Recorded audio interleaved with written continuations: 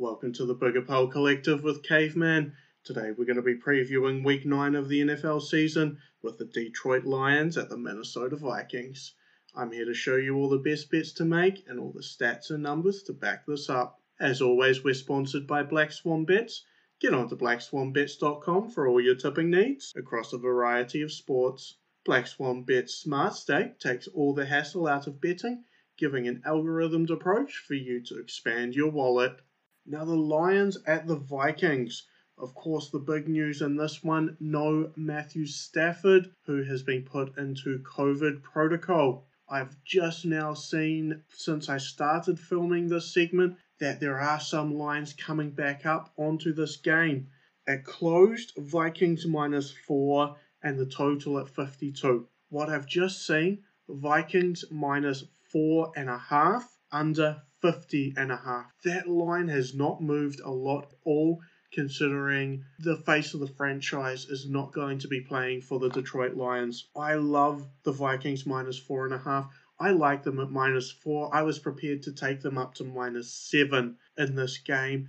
4.5 seems like incredible value, and it's one that you'll probably have to jump on very soon in order to be able to take advantage of that, because once Johnny Public sees this, it is going to absolutely spike. I also have a big feeling we're looking at an under game in this one, especially with Chase Daniel taking the reins of the offense for Detroit. All time, the Vikings hold a huge advantage in this, leading 76-39-2. They've also won the last 5 matches in a row, all by a minimum of 7 points. So we're definitely in that -4.5 territory here. 4 of those were even Kirk Cousins games. Of the past 13 games, 12 of them have gone under 53 points, and 8 out of 13 have gone under 36 points. So this game traditionally plays under. It plays tight, and it plays to the Vikings side of the ball.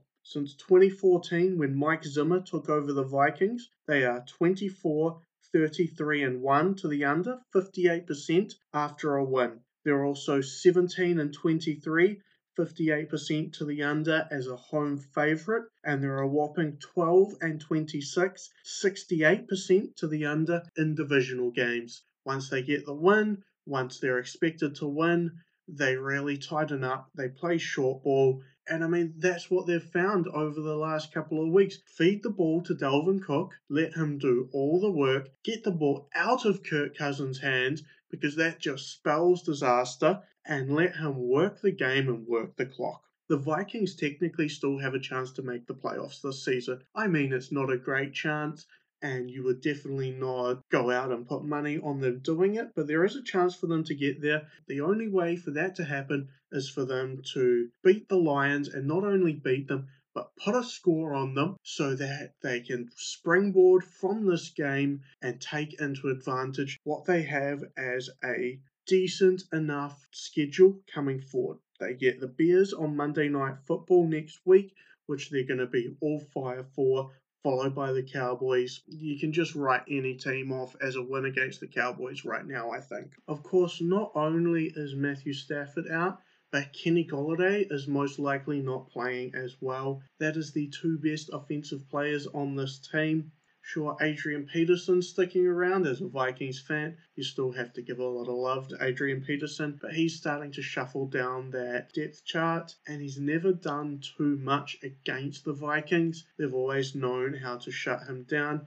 DeAndre Swift looks like the guy that could be in for the bigger day. If we start looking into player props, obviously there's been nothing released, and there's most likely not going to be anything released until just before the game, but both Justin Jefferson and Adam Thielen get very good matchups. Dalvin Cook, how can you not take an over on Dalvin Cook, especially when he gets a good matchup against a poor Detroit run-stopping unit? Cook should have an absolute field day here. I saw they have released him just to score a touchdown at $1.30, which is one of the lowest I've ever seen for someone to get into the end zone.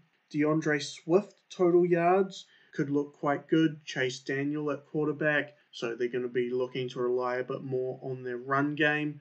and especially getting those passing yards out of the backfield. So that does it for the Lions at the Vikings. Thank you very much for listening, guys. We are the Big Appeal Collective, brought to you in association with Black Swan Bets. We hope you enjoyed our content, and of course don't forget to like and subscribe to our page so we can continue to bring you more amazing videos.